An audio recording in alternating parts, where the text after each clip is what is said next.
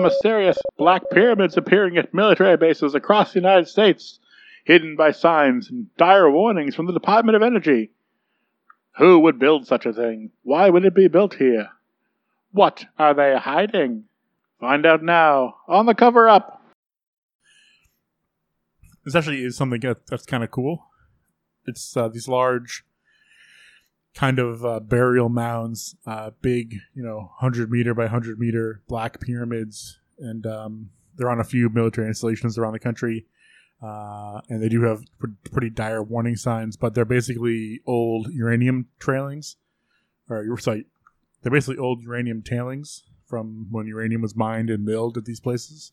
So they're like pretty crazy radioactive, and they're encased in these kind of black tombs, which look really creepy and, up close or from the ground or even from the air. Well, there's one thing that I think of immediately whenever someone says black pyramids, and it starts with an N and ends with Arthalatep. I don't know who that is. Can you give me another hint? Stephen Alzis. Oh, someone's terrible DeviantArt character. Oh my god. Well, so I do think that encasing something in a giant radioactive black pyramid is a great way to get people not to dig it up. Yes. At least not to get normal people not to dig it up. Yeah, but you show that to a party of adventurers and they're going to say there's a powerful artifact inside and I want it. But the real loot is the horrifying radiation sickness you get together. The bonds you make. We also had in a abortive segment about star spawn and how those generate radioactivity, so it might not even be uranium tailings. There might just be a giant radioactive monster down there. Let's be clear. Star spawn generating radioactivity is fanon that I base on one line from Caligari that says that they look spooky in the infrared using night vision goggles. Oh, okay. So I don't know if they're actually squirting gamma rays everywhere. I just said that because I thought it was a cool concept. I do appreciate. I found a side view how these are constructed, on bedrock with different layers and stuff. And the term riprap appears like 6 times on the drawing, and I like the term riprap. What does it refer to? It is a layer of loose stone of irregular sizes. The best real life example is loose stone of irregular size. The rodents of unusual. Yeah. That was the joke. Like on a jetty or a pier, all the stones that kind of make up the main part of breakwall. That's riprap. Oh yeah. But this has like apron riprap and then riprap and filter bedding. It just someone who made this cross section was just like, I'm going to use this word a lot. So most pyramids in history have been constructed from that. So the Egyptians making the entire pyramid out of limestone blocks is extremely irregular compared to most pyramids, Mayans, Aztecs, I think, where most pyramids in history have just been a shell of good stone around a pile of garbage. Like ziggurats. Ziggurats were garbage with a facade on top of them. Not like garbage, but like just not good stone. One of the scenarios I'm working on, I've been looking for a way to contain something, and I think I may use this sort of design, because what's nice about this is that you couldn't just whip it up in like an afternoon, like MacGyver style. If you wanted to contain something here, you'd have to plan ahead and like really like do some legwork to set it up. I think it might be a fun challenge for agents, and also would allow them to use heavy machinery, which I think is an underutilized skill. It's a cool idea, but I worry that the fact that it takes so long will make the players instantly discount it as a possibility.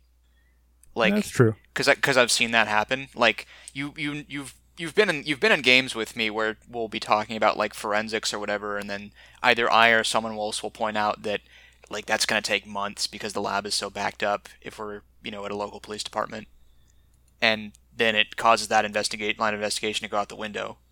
And so I'm worried that this would do the same thing. So you would need to instruct the players in the timetable that they're supposed to be operating on in order to get them to do a more long-term plan.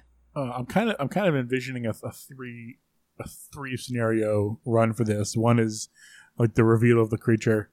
One is like the reveal of the creature and the creature's escape. One is chasing and investigating and researching the creature, where you would figure this out. And then 3 would be like this, getting this set up and then doing it. So in theory, you'd end scenario 2 with like getting this plan set up, how this is going to happen. And then when you start scenario 3, it would be like a month later and you're ready to go trap the thing. But that's all pretty distant planning right now. Get a dog crate with an elder sign on it and call it good. A big stick propping up a big crate. Just yank the stick out the last second. No, you get what you do. We did this bit last. We never did this bit. You get a big stick with like a loop on the end, like a dog catcher has, and you get it around the thing's neck, and then you wrangle it, and you get it in the dog crate, and then you've solved the scenario. So this kind of leads me to one of my favorite articles from, I don't know, the internet. But somebody a while ago realized that radioactive things are going to be dangerous for the next 10,000 years. And you can't rely on an English language sign that says danger radioactive waste to be good in 10,000 years. So how do you warn future people that this is dangerous?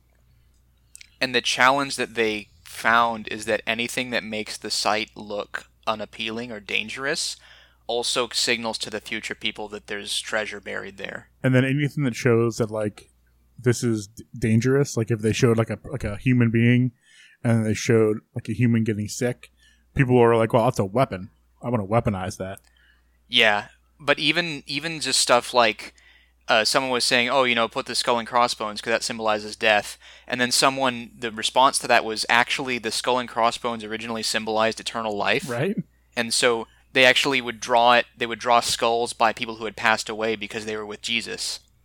And that's how it became to symbolize death. I do think my absolute favorite solution here is you basically genetically alter cats to show a certain color when they detect radiation. And then you release them into the wild, and then you build into the culture of humanity stories about RAYCATs, and if you see a RAYCAT, how they're bad. Because those kind of stories will survive 10,000 years, and that's here's awesome. The problem, though. If the legend is that the cat is bad, guess what the future people are going to do to the cat? Kill the cat. Yeah, they're going to go extinct. Yeah, good luck extincting cats.